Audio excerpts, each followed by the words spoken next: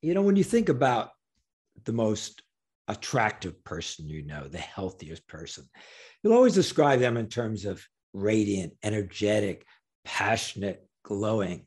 And, I've been in aesthetics for a long time. We see people who come in who, they want to be beautiful, but they also need to be beautiful from the inside out. Collective Insights is a voyage through topics and technologies revolutionizing human well-being. Groundbreaking approaches for a better world and a better life await you. Welcome to Collective Insights.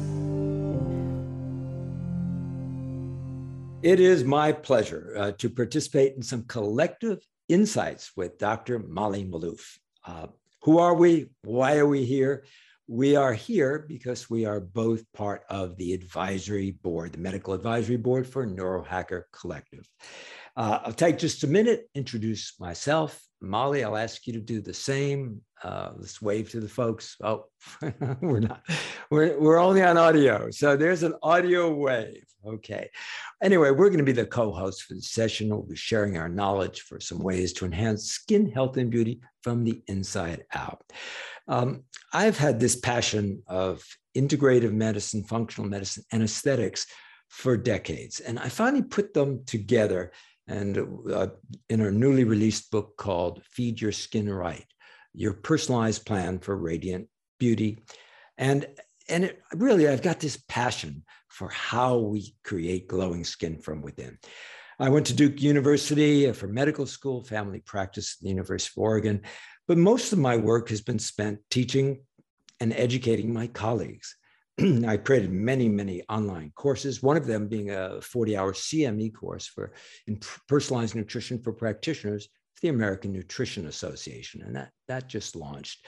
I've also taught at A4M. I am on the faculty at Duke Integrative Health, and I hang my hat in San Diego, where I'm CEO of a company called Changewell, and where I grow impressive tomatoes, which is easy to do in San Diego. So Molly, Dr. Molly, share a little bit of your background with our listeners as well.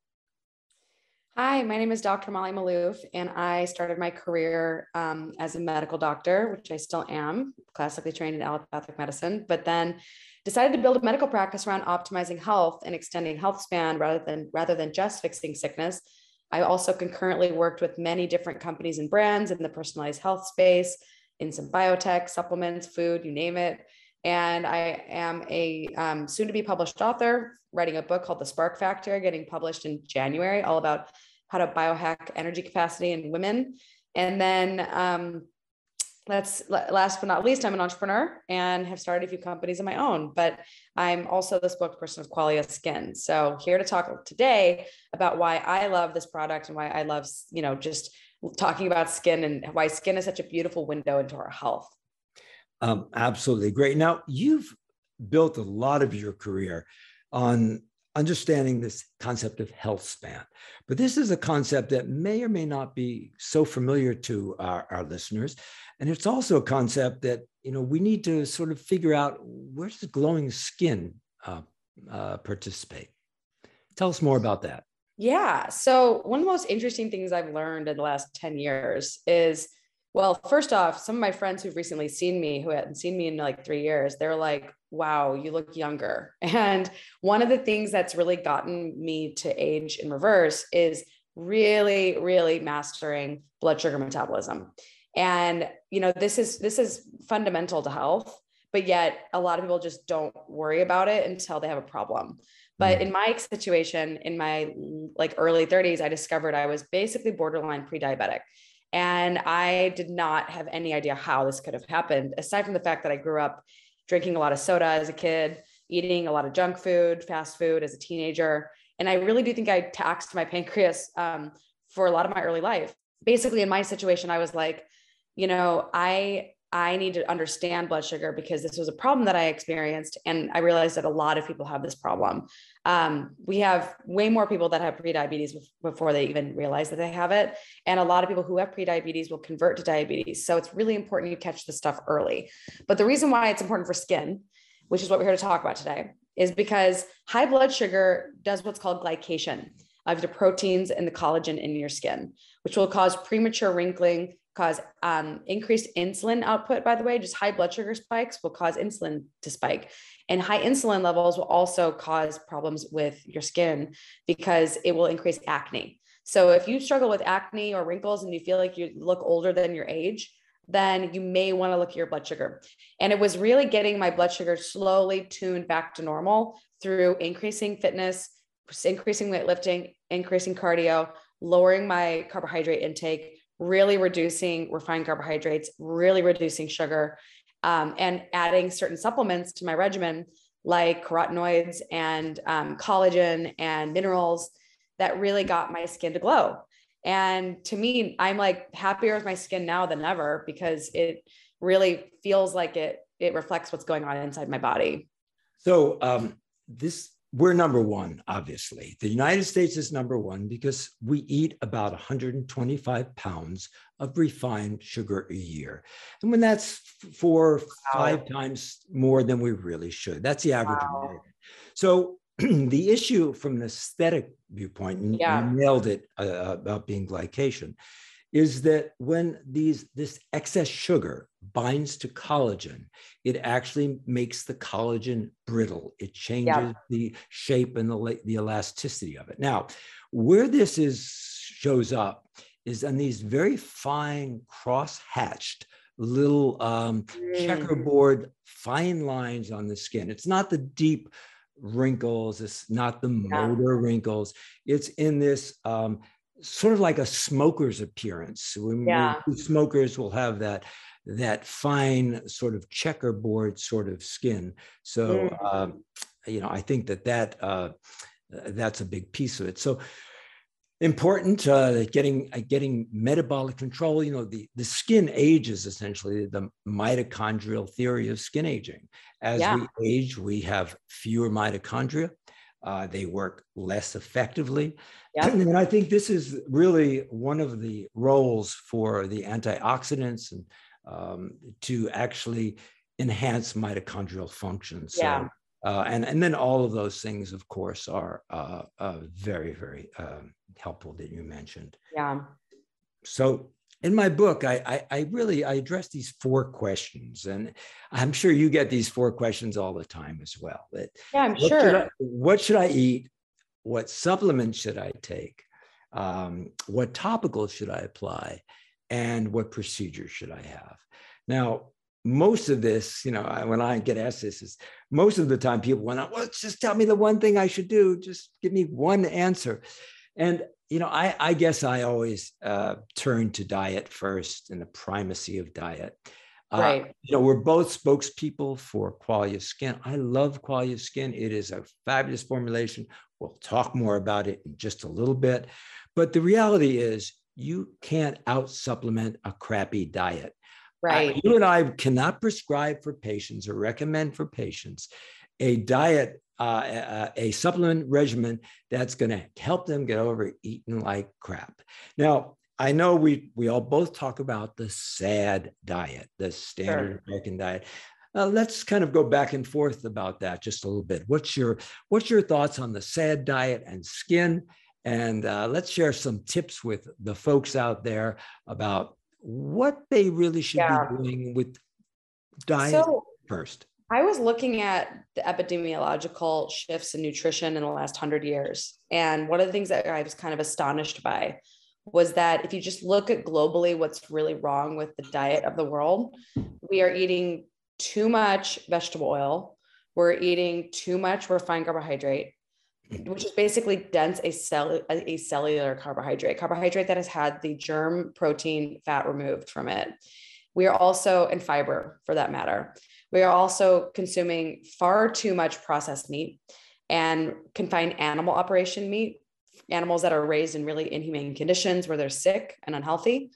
And we are also consuming too few vegetables, too few fruits, way too little produce. And so if you just look at these problems in society globally, you can understand that the American diet is largely comprised of packaged processed foods, which are dense acellular carbohydrates that are often fried in vegetable oil. They are like fast food is largely confined animal operation meat, processed cheese, refined bread, refined corn syrup in soda, white potatoes fried in vegetable oil. Pizza is largely in America not healthy, cheese made from a artisanal farm. It's from processed cheese from like large factory farms, and it's refined wheat, and which often has glyphosate in it. So we've got a lot of things that are in the human diet that are just not optimal for health, period. Right.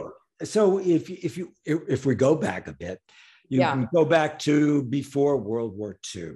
Yeah. At that point in time, we were getting a much healthier diet, particularly in terms of the fatty acids. Now, fatty acids are critical for skin health and beauty. Right. One of the folks who was on your Instagram, they wrote in, well, what about dry, itchy skin? There are two pieces to dry, itchy skin. The first has to do with having inadequate amounts of the omega-3 acid. So what happens is that, and I think this is an important concept for our listeners. Yes. It has to do with the balance. So it started out that ideally, prior to World War II, we were getting a mixture of 3 to 4 to 1 omega-6s to omega-3s. Not all the omega-6s are bad, obviously. No. And actually, so I just want to add a point. It's not that omega-6s are bad on their own.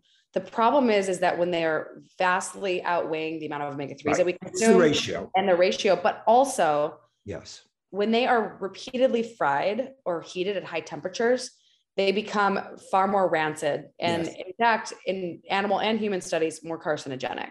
Yes. So the processing, the frying, the industrial frying, and then the ratio being off, to me, is the reason why omega-6s are problematic. But also, we are consuming up to 500 to 700 calories more per day of vegetable oil. So even if they aren't bad on their own, anything in excess is problematic for health. So let's bring this to the skin. The skin obviously needs these essential fatty acids. But the other piece of that, and this is where you and I really sync up around the concept around inflammation. So what happens, a portion of these omega-6s get converted into something called prostaglandins. Prostaglandins are inflammatory molecules, and they go throughout the body.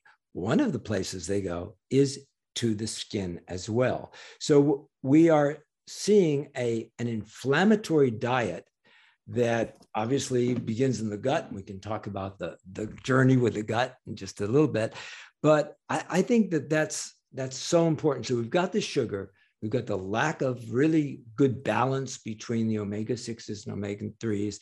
We have how people cook today, which you've raised that issue of cooking on high temperatures, which actually causes these advanced glycation end products also. So all of that, I think, is really important in terms of what not to eat. Now, what do we eat? Well, here's the way I look at it. Well, I have a garden. I have a COVID garden. I'm a New Yorker. I never had a garden before. I didn't know anything about gardening. And I put in this COVID garden. And every day I go out there and I look at my vegetables, and I think that I've got 5,000 phytonutrients, these chemicals in these plants of different colors, whose job is to protect the plant against the ravages of the sun and the wind and pests.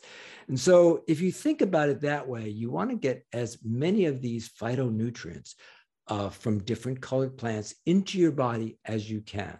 So you lean on vegetables, you lean on fiber, you lean on unrefined carbohydrates, and that becomes the basis of a diet: nuts, seeds, fruits, whole grains. And then we get into beliefs and philosophies. And we go with the question of what kind of protein sources and how much protein. Right. So, this is a big question I've been trying to talk about. I'd love to talk to you about this. Let's riff on this a little bit, because I think this is intriguing to me, because, if you look at, for example, protein requirements, they vary according to age, to objectives. A Right. bodybuilder needs significantly more than or just an endurance athlete. Endurance athletes need more. So, we're looking at any place. Now, let's say you are I happen to be a 70 kilogram person. I'm a 70 kilogram man. So the normal recommendations are about 0.8 grams of protein per kilogram. So 56, 60. 0.7 is the recommended. 0.7, that's right, 0.7. So let's say I think that's far too little. And I do as well. Particularly if you want to build muscle, if you're doing any resistance training, and if as you age, you are getting sarcopenia. Right. Loss of muscle mass. Or if you are a teen and you want to build muscle, that's important for them. So I think that the protein requirements are, any place from 0.8 to 1.5 times the body weight. So in kilograms. So sometimes even 2, and I've seen studies with older individuals where they're doing resistance training and eating more protein. So what are your recommendations for protein sources? You do yours and I'll do mine. Well, look, I'm a researcher for health span extension. So the problem I have with a lot of the world right now is this deep sense of we absolutely must be eating plant-based proteins. And the reason why I have problems with that is, number one, a lot of the processed soy in these fake meats is a processed food product. And so it's just, I don't really understand why we think it's okay to eat processed meat, but it's not okay to eat processed meat, but it's okay to eat processed soy. My reasoning behind this is that if you even just look at Japanese populations that are known to consume soy, they don't consume more than 2.5 servings a day. And so what we're seeing is, like, in America, everyone eats more of everything. And so I do see a lot of people consuming quite a lot of soy in America. And there is evidence, at least in women, that, greater than, I think it's 40 milligrams of isoflavones a day, which is at least I'd have to look up the numbers, but more than 4 servings of soy per day will increase problems with fertility. So I do think that soy is I consume soy. I have tofu in my fridge, but I try not to get more than like 1 to 2 servings a day. I do consume some other plant-based protein powders, like fermented pea protein is something that I love, but my personal preference for protein comes from meat. And I enjoy fish. I do eat lean red meat because I'm an ApoE4 carrier. I do consume chicken. I consume game. My favorite meat to eat is wild game personally, but not everybody has the advantages that I have, which is I can get access to high quality food because I have friends that are hunters and family, and I have friends that are farmers and have different farms. So I think we need to really start figuring out how are we going to feed the world with proper protein, and how are we going to create regenerative practices that are honorable to animals.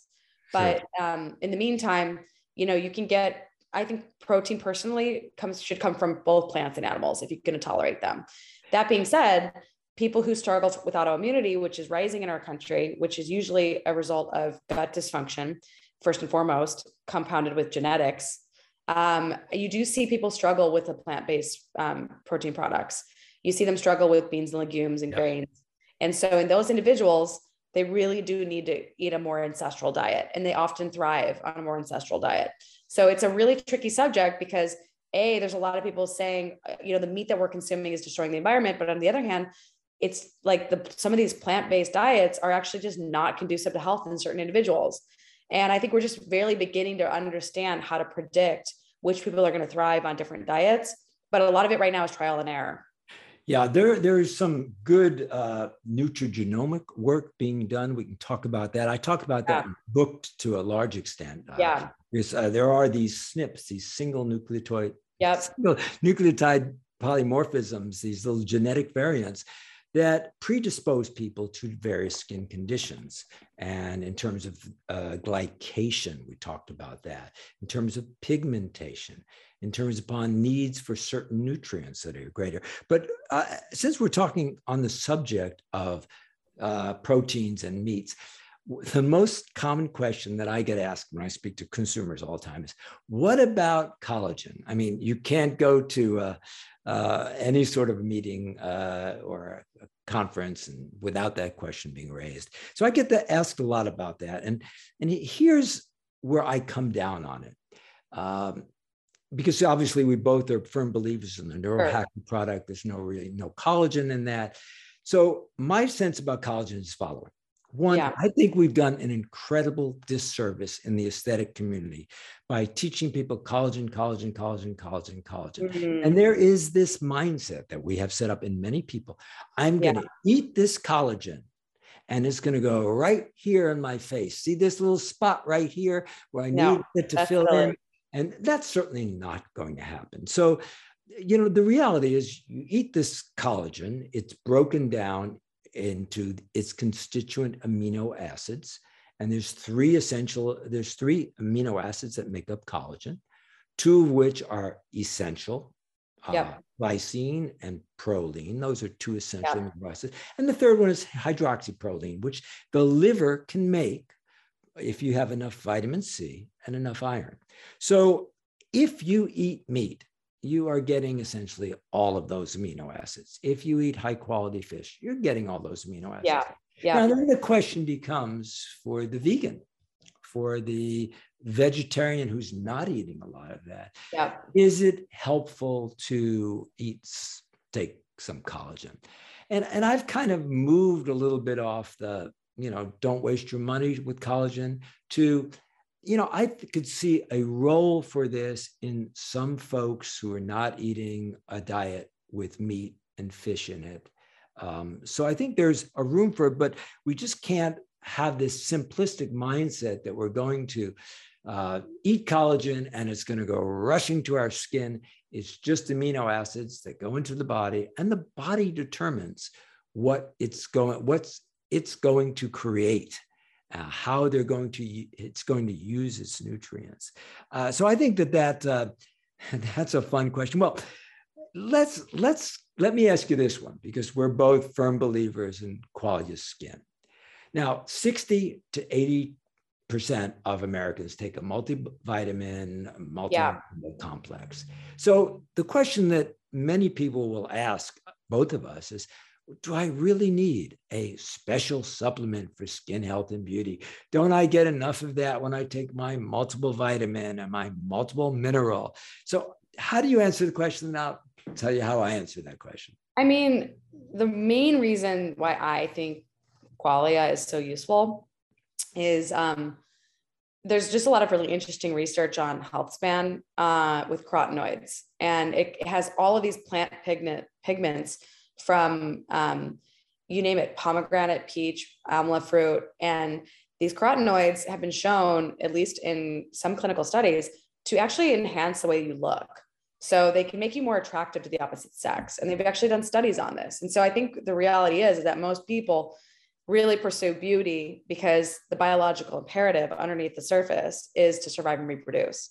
So people want to be seen as attractive to the opposite sex because it enhances their chances of finding a partner and having, children, which I don't think a lot of people realize is this programming that's running the show underneath the surface of a lot of your behaviors. So I noticed that when I started taking Qualia and I gave some to my sister to take, both of us developed a lot rosier skin. And it was almost like it gave us like a natural rosy glow. And I think, to me, if you struggle with feeling like your skin has that beautiful glow, it can actually really make a difference. I mean, I saw a totally difference when I started using it. So I approached it a little differently, I'd love to hear about having spent, a year and a half producing a course on personalized nutrition and all the work I did for the book. I was going to do my own formulation. And I really wanted to lean very heavily on patented ingredients, because with patented ingredients, you've got quality, you've got potency, you've got safety, that there have been some studies done on the ingredients that have been reported on and are good studies. So I started to assemble those patented ingredients, and lo and behold, the list that I had and I put together was very, very similar to what qualia had. So if you think about it, you want ceramides. Ceramides, we use them topically in dermatology a lot, but there's good data showing that these oral ceramides, which actually help with the skin barrier. They're part of the glue that holds these skins together. And so very often, so there's one ingredient that's hydropeach, which is Japanese peaches, the inside of it. And that is a ceramide-rich product. Really, really important. In fact, most plastic surgeons, dermatologists will not do procedures on people if they have sort of leaky skin with poor skin barrier. So ceramides are important. I'm a big fan of the red-orange complex. It's the oranges that are grown on the side of Mount Sicily and produced by a company called Bionap. And what they do is they have these blood red Sicilian oranges, and they use 3 of them, and they're grown. There's no trucking. I mean, essentially, they're not refrigerating or trucking these herbs far. The farm is right there, and the manufacturing's there. You know, the resveratrol from the French grapes, I think, is important. You mentioned pomegranate, and then they've got just the right amount of some minerals and some vitamins without going overboard. So I think that, you know, if you think about that, they've created these stacks for skin resilience and skin firmness and skin elasticity. And I really admire the formulators there. I mean, I think they do a superb job of putting together such a great blend.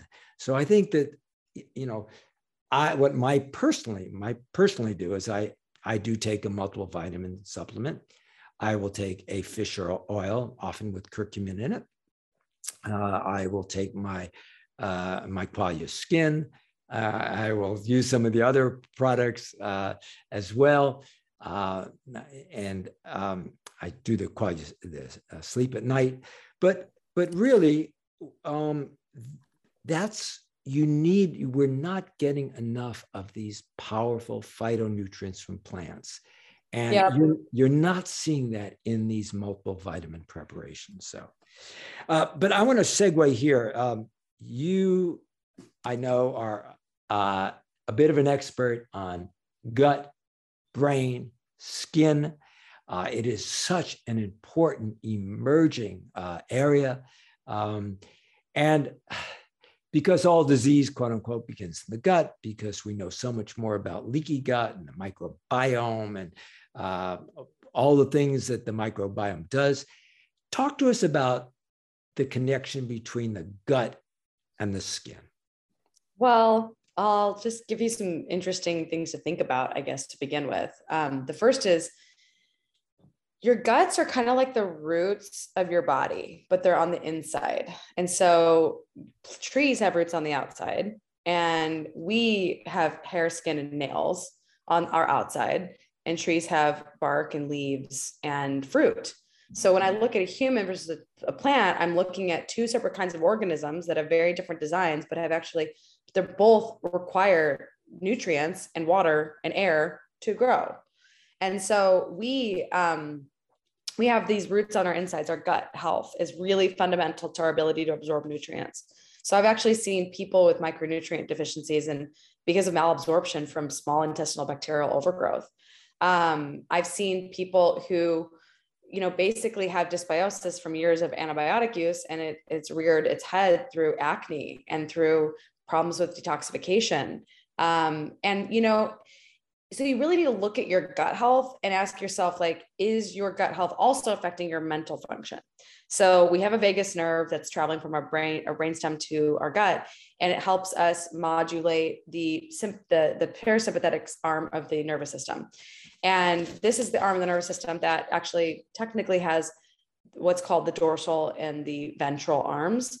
But the ventral arm of the vagus nerve is designed to help you basically rest and digest and tend and befriend. It's here to help you relax.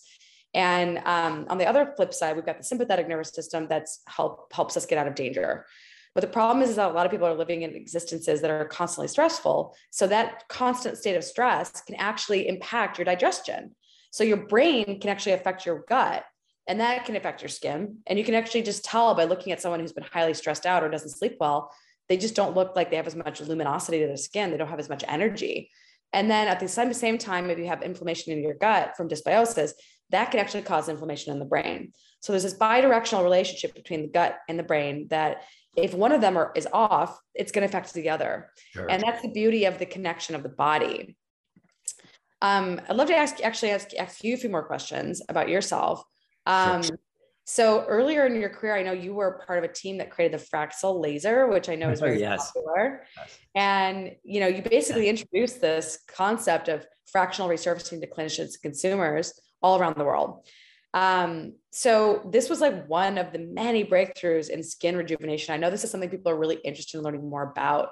So like, I would love to know what do you think that we should know, as consumers, because I'm not obviously an expert in lasers and resurfacing and radio frequency. Like, what should we be thinking about procedures? Like, I'm 38, right? And I'm sure there's a lot of women out there that are in their 30s. I mean, what would you be asked? Like, what would you be recommending a woman in her late 30s start to think about in terms of different types of interventions? I mean, I do admit to doing a little bit of Botox, but that's it. I don't do fillers. I haven't done anything else aside from using skin topicals. Yeah, let's start there though, because the average woman in her lifetime, one survey showed, will spend between $200,000 and $300,000 on topicals. That's insane. Yeah, except I was gave a talk in LA and some woman said, "Is that all?" So, but cut the number in half. It's still a big number. And you think about it, if you ask our female viewers to open up their medicine chest, what do you have there? You've got 20 products in various stages of disuse, and use a little this one, and then you heard that this was better. So I think you really want to have good skincare, which is really four things. You need a mineral-based SPF and a good one that you use early and often. Mm-hmm. You want to have barrier protection. So this is the concept of moisturization. And most things, the reality is that most of the topicals just work by moisturization. Then you start looking at what are the active molecules that can help the skin. So the real question is, what gets into the skin? Because the skin is really designed as part of that innate immune system. It's a barrier function. It doesn't like to let a lot of stuff in. So the molecules have to be small. So vitamin C is the poster child, because its size is something called, it's 600 Daltons, which means it's small enough to get in the skin. So I think that vitamin C is important. I think that mixing that with hyaluronic acid, which will only go down to the dermal epidermal junction for the most part, but can help draw things into the skin. I think that's another important one. There are peptides that are spectacular these days. There's been so much research. I don't know if we can mention things, but there's a technology called Trihex, company is Elastin, and they make a beautiful peptide molecule, and there's other peptide molecules. Now, the next step is the retinols, the retinoids. Right. And the reason that you use that is that as you age, your skin turnover gets slower and slower and slower. So for you in your 30s, maybe you're turning your skin over every 35 days. I'm older than you, so normally I would maybe be every 40 days. But with the retinols and retinoids, you can turn your skin over in 2 weeks. And so you get this new skin being created every 2 weeks. So I think that's important as well. And so those are your sort of basic categories. Now, once you move over into injections and procedures, of course, every woman now is really listening very carefully for this. Right. I break them down into two categories.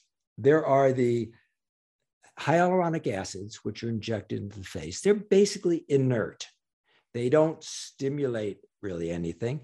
As long as they're there, they're attracting 1,000 times their own weight in water. They're puffing the skin up. They are filling in areas that are depressed. And when they go away when they're catabolized, broken down, they're gone. Then there are injectables that are biostimulatory.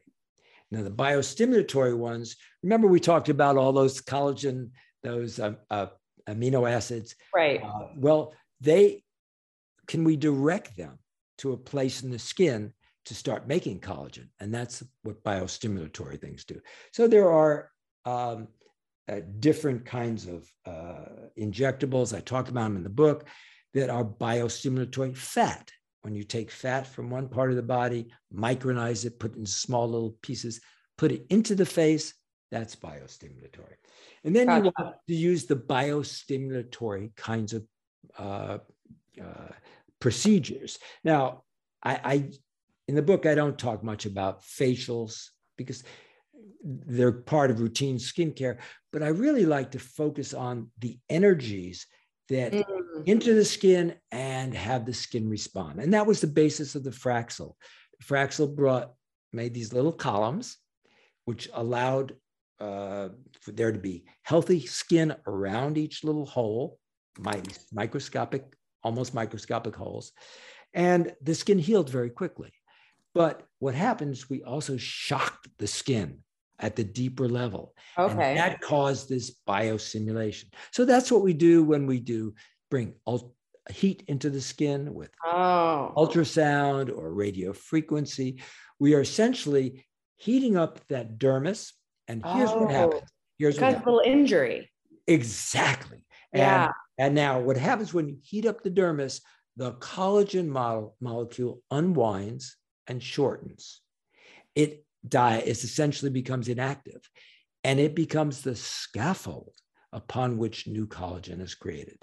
So that's how that process, and that process may take up to 6 months for you to create new collagen. Oh, I see. Sometimes called collagen remodeling or collagen neogenesis, new collagen. So I'm a firm believer in those kinds of things. So would an example of that be like the profound laser? Well, I don't want to get into names. I'm just curious, like what's an example? Well, let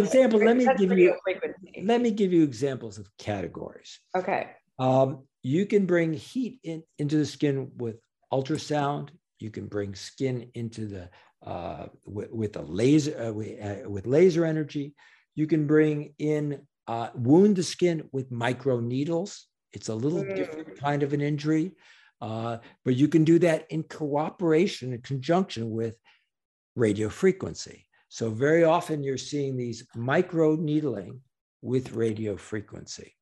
Now, I say all of this and we sort of toss it out rather glibly. But the real issue, I think, is to make sure that you are going to a well-trained individual in any of these more invasive kinds of activities. I have personally seen complications with every single one of the you will see it. It's rare. I'll see it reported at a meeting. In competent hands, people should always feel comfortable. So which procedure was this again? Oh, this is for all of the energy. Anytime you're doing something to wound the skin, you have the possibility of wounding it too much. Or people have different skin types as well. We have to be very, very, very careful on people of darker skin types. The reason being is they hyperpigment. You will bring too much heat and they will hyperpigment, or you'll flare up melasma. Melasma is a terrible problem mainly for women. It's a hormonally induced pigmentation. It's chronic for the most part. It flares up with heat. It's very, very challenging. So all of those are, again, we come down to the issue of personalization. Now, I think there's some things that everybody should do. I think you should take your Qualia every day, your Qualia Skin, and some of their other products, which, you could certainly speak to as well. Sure. But then it's, there's no other person on this planet, Molly, with skin that's the same as yours. So what you need and how you are aging and your nutrient needs and your exercise habits and your hormonal status and the drugs you may be taking that cause drug nutrient depletions. I mean, we've got 26 million Americans on statins. You talked so eloquently about mitochondria, and yet, we know that those statins deplete CoQ10. Yeah. Which is essential for mitochondrial function. I have both my parents on coenzyme Q10 so that they can make sure that, because like the thing is, people don't realize is that when you deplete coenzyme Q10, you cause mitochondrial dysfunction. And that's part of the reason why I think we're seeing insulin resistance in a lot of statin patients. I mean, like a lot of people don't even realize that their statin can cause insulin resistance and increase risk of diabetes, which can increase risk of heart disease, by the way. And so I'm just not convinced that we have the right strategy, Yeah. So I'd love for you, I've been reading a lot more about obesity as an inflammatory disease. I'll talk to some people and they'll say, well, I'm not really, that bad. I've got a gut. I've got a higher BMI than I should, but I'm a guy, I'm tough, I look really good. And then how do you segue and have that discussion about fat being an inflammatory organ? And if it's inflammatory to the skin as well. Well, so the thing that I really want people to realize about fat and inflammation is that not all fat is created equal in the body. So subcutaneous fat distributed evenly throughout the body, which I have, which everybody has, is far, far, far better for you than visceral fat. So I have very little visceral fat. I had my body tested with a DEXA scan, and that's extraordinarily protective because visceral fat is the inflammatory fat. So like, now this is my personal perspective on visceral fat. I'm definitely using metaphors and I'm definitely using my own interpretation. So don't take this as like firm scientific grounding, but I've tried to explain to people who don't understand visceral fat, like this is the way I see it, because it doesn't make a lot of sense why our bodies would store fat in two different places. But there's this concept of like ectopic fat storage. So our body has certain storage depots where it can distribute leftover food and store it as extra energy. So fuel is really necessary to survive, right? I have about 120,000 calories on my body that would last me about a month if I were starving. So we have to have fat on our bodies to survive. The problem is that you can be basically over fat and overweight or not overweight. So there are plenty of people who are lean and over fat, just as like there are plenty of people overweight and also over fat. What do I mean by this? I mean that there's parts of your body that are going to have ectopic fat storage, which means fat stored in a place where it shouldn't be. You should not be storing a bunch of extra fat around your organs. That is not healthy. Our organs are supposed to have a lot less fat than they do with modern American diets. The theory behind ectopic fat storage is that when you fill up a lot of your storage in your, subcutaneous locations, I think the theory is that if you're consuming more food than your body can actually keep up with, which is a problem with overeating and over consuming high fat, high sugar foods in particular that are particularly bad for insulin output and insulin resistance. What you end up having is the body has a spillover effect. And so your body spills fat into the viscera. And that basically ends up, putting fat around organs, which is where they cause problems. Your body is like responding to this extra fuel, like, wait, what is this doing here? I don't know what to do with this. And I got to put it somewhere. And so it spills into the viscera, which it makes sense because that's where it's processed. Sure. Whether or not I'm completely right here or not, it makes the most sense to me. And I've sat around thinking deeply about metabolism, and we forget first principles, right? We forget that you can't take a car and pour a bunch of extra gas in the gas tank without it filling up and spilling out. So I don't see why the body is that much different. Yeah. So if you look at the different types of fat, subcutaneous fat is actually what we use when we harvest some stem cells. So within this fat, there are a portion called the stromal vascular fraction. But what it really are the stem cells and some of the body's healing proteins, exosomes, that actually when we harvest them and we re-inject them, we spin them down, we purify it, and we put it back into areas of the face. And through improved techniques, if you are young being under 55, Yeah. You can get about 80% of the fat to stay there. And it's better in a lot of ways than some of the fillers because of its permanence.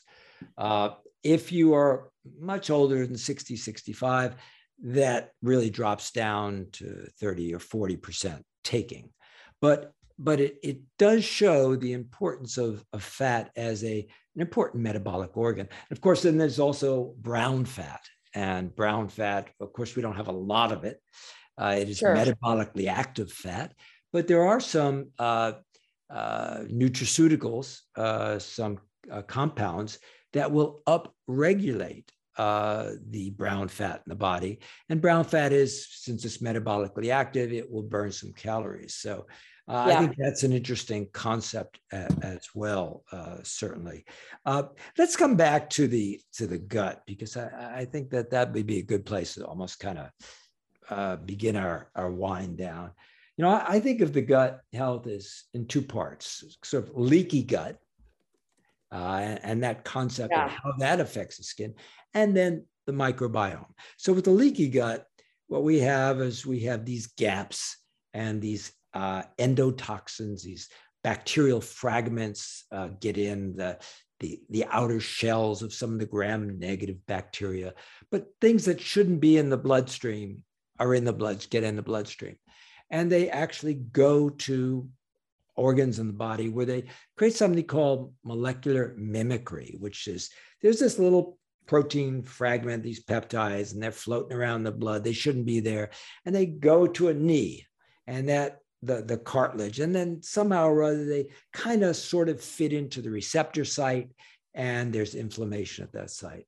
So the first set of principles would be to obviously reduce this leaky gut. Sure. The other one, and we could talk, I'm curious about your strategies for what you do for leaky gut. Another piece of that, I'll come back to that, and I always tend to ask two questions so we can chat for a long period of time here, is the role of these short chain fatty acids. This is where fiber goes, and it makes these short chain fatty acids, the bacteria. Butyrate and even more important than butyrate. Butyrate really helps the lining of the GI tract. Right. But propionate is. Oh, tell me more about propionate. Oh, yeah. Well, there's three short chain fatty acids made by the bacteria, feeding on their favorite food, fiber. So what you have butyrate, you have acetate, and you have propionate. Of the three, the butyrate stays more in the gut to heal the gut lining. The propionate is what goes out into the bloodstream in the largest percentage and quantities. And that's what makes its way to the skin. So another reason, at least chemically, we talk about, I started a society with a colleague called the Vagus Nerve Society. Love it. VNSociety.org. And what we talked about is we talk about the afferent part of the vagus nerve system. The vagus nerve has efferent signals go from the brain to the gut, but 80% of it is from the organs, primarily the gut, to the brain. Yeah. And even though we love to say the gut makes 90% of the serotonin and the neurotransmitters, that doesn't make it to the brain per se. It doesn't cross the blood-brain barrier. It tickles the vagus nerve. And that vagus nerve innervates pretty much everything. So I like to say that we are electrochemical beings. Yes. We've got these healing is voltage. Exactly. Yes. And we have to, and that's really what we're doing when you think about it. When we tickle the gut. Yeah. We're tickling the bacteria. We're tickling the gut. Well, we're also not realizing that there's a microbiome mitochondria interactions. Yes. So they definitely influence each other, and we derived mitochondria from primitive bacteria. So it's not surprising that there is this quorum sensing and crosstalk between these two systems. And, it makes sense because they help, our microbiome helps us regulate our energy. I mean, our microbiome helps us determine how much energy we can derive from food. So it's not surprising that there is a relationship there. Yeah, when you think about the most attractive person, the healthiest person, you'll always describe them in terms of radiant, energetic, passionate, glowing. Yes. And, I've been in aesthetics for a long time. We see people who come in who, they want to be beautiful, but they also need to be beautiful from the inside out. And I do think that this concept of feeding yourself, loving to feed yourself healthy food, deserving healthy food. Oh my God. Can I tell you personally, just want to add something really interesting. Sure. So having been a woman for my entire life, but having been a woman who in the last year finally got over emotional eating, it was a really, really big piece of it was trying to drop all shame I had around food and any trauma in my life that I've experienced. And I feel like a lot of women don't realize that unresolved emotional pain is part of the reason why they're searching for food to quell their stress. So we have this primitive response in fear to go into a state of finding food and finding nutrition and nourishment because we think that that's what's going to make us feel safe. But no amount of food is ever going to feed and fix emotional pain. And so I know there's a lot of women listening to this today and aren't realizing that, a lot of their emotional eating is not their fault, but there's stuff under the surface that hasn't been addressed yet. And so it's been really interesting experience to not feel like I'm driven by my cravings anymore. And it was really fixing that. I mean, it really came through working on my psycho-spirituality more so than even working on my diet that got me to this place. This is fascinating. I'm going to bring something totally out of left field. It's just we're energy beings, right? So if your energy shifts, then there you go. Just as Doc's talking. So one of the things I've done for about 5 years is train healthcare professionals to become irresistibly powerful communicators. Along with a colleague, we do a program called Present Well. We used to do it. We've trained about 1,200 so far. Wow. We usually lock people in the days before the pandemic in a room for a couple of days.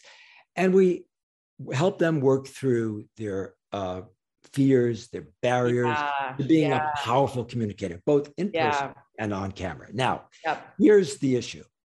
Within every single one of those people who are struggling, there's a couple of things. There's a wounded individual or a wounded healer, because we are drawn to medicine for so many different reasons.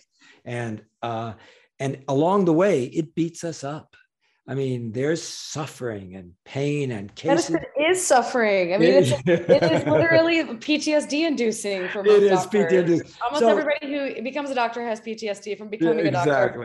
Exactly. So what has to happen? And I think you've really touched on this. And that is the ability to jump over that barrier, make that leap, become comfortable with yourself. And then once you do that, you can irradiate authenticity. Yeah. But until you get over that barrier, and so much of those eating behaviors are a way to sort of numb your body, numb your senses, dampen things down, push things down. And I really do think that part of being beautiful is the ability to accept and love yourself and get over and accept and get over the trauma. Some of it's really painful, but I mean, we have to get it's there. The secret to weight loss. I mean, a lot of women who struggle with weight loss, I mean, obviously you do need to clean up your diet. The reality is that if you don't clean up your diet, you're not going to lose weight. But I've seen a lot of women do that and adopt a lot of the habits and behaviors that reduce calories and increase exercise, and they're not losing weight. And every doctor says, just eat less and exercise more. And yet when people aren't getting those results, it's often because your body is in a state of threat and hypervigilance and fear. And the mitochondria in that state do not have normal metabolism. There's actually this brilliant theory called the cell danger response. I believe it's by Navio. And he's this researcher in mitochondrial health. And basically what he presupposes is that for a lot of people, especially people with chronic disease and chronic illness and obesity, their mitochondria have become so dysfunctional because of years of dealing with chronic stress and chronic threat and trauma, maybe even abuse and neglect from childhood. And their nervous systems are so tuned to danger and threat that they can't drop into safety. And it's in a state of safety and relaxation, comfort, trust, love, that we are able to actually have normally functioning mitochondria and normally functioning nervous system. And when I figured this out, I was like, holy crap, like modern medicine is missing something really big, because we're trying to throw these really big guns at these really hard problems. And we're not seeing great results or outcomes. And we're also seeing doctors falling apart at the seams. So if this system that we've created is particularly good for battlefield medicine, but not good for chronic disease, then we need to start creating new systems for chronic disease based on new theories and new first principles. And when I really just got deep into mitochondrial science, it made everything make more sense. You know, It made everything fall into place for me, and my health dramatically improved. So I'm in violent agreement with you. We love it. You know, we have our patients, our friends, even ourselves, are often in these states of sympathetic dominance. And one of my colleagues, who I started the Vagus Nerve Society with, coined the term vagal insufficiency. So we are so sympathetic dominant, so that all of the really good things that we do, breathing and yoga and meditation and Tai Chi and taking a hot bath, all of that is designed to bring up parasympathetic tone.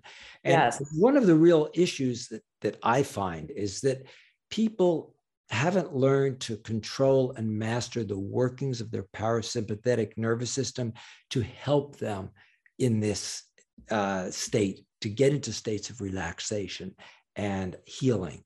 So I think that, you know, we do this with mitochondria, we do it with the gut health, we do it with vagal nerve stimulation, we do it with lifestyle changes.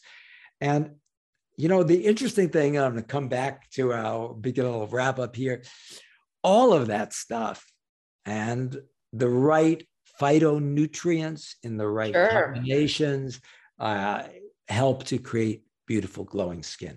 And the way I describe this to my colleagues, because I speak to colleagues in integrative medicine and colleagues in aesthetics, is that there's this room. Molly and I, Dr. Molly and Dr. Mark, want to get people in a room.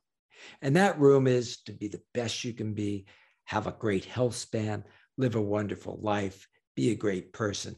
And if we can get you in through that door, a big door called skin, health, and beauty, we can walk you into the door of you want to look good, but you know what? To look good, you've got to be healthy. You've got to get those mitochondria working and the metabolism working and your energy. So that's, where I look at Qualia Skin is it's an aid for that. It's an aid for getting the right combination of nutrients, minerals, some and these critical phytonutrients, which are great phytonutrients. So Dr. Molly, what fun.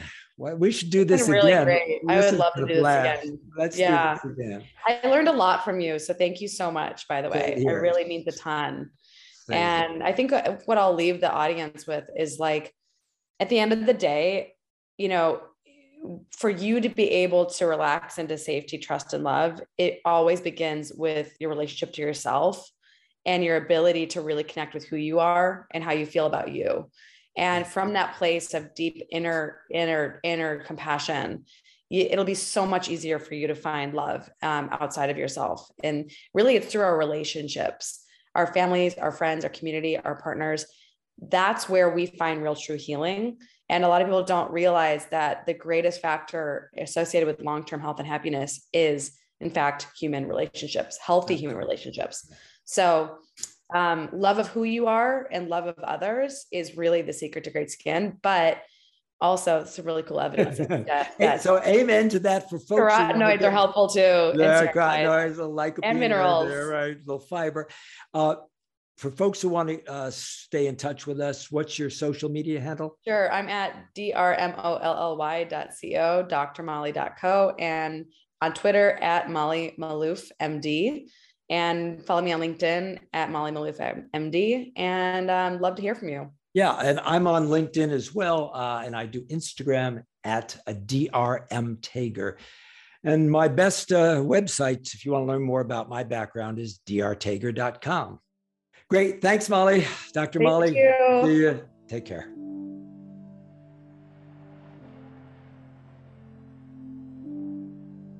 This podcast is for informational purposes only. The podcast is not intended as a substitute for professional medical advice, diagnosis, or treatment. You should not use the information on the podcast for diagnosing or treating a health problem or disease, or prescribing any medication or other treatment. Always seek the advice of your physician or other qualified health provider before taking any medication or nutritional, herbal, or homeopathic supplement, and with any questions you may have regarding a medical condition. Never disregard professional medical advice or delay in seeking it because of something you have heard on this or any other podcast. Reliance on the podcast is solely at your own risk. Information provided on the podcast does not create a doctor-patient relationship between you and any of the health professionals affiliated with our podcast. Information and statements regarding dietary supplements have not been evaluated by the Food and Drug Administration and are not intended to diagnose, treat, cure, or prevent any disease. Opinions of guests are their own, and this podcast does not endorse or accept responsibility for statements made by guests. This podcast does not make any representations or warranties about guests' qualifications or credibility. Individuals on this podcast may have a direct or indirect financial interest in products or services referred to therein. If you think you have a medical problem, consult a licensed physician. This podcast is owned by Neurohacker Collective.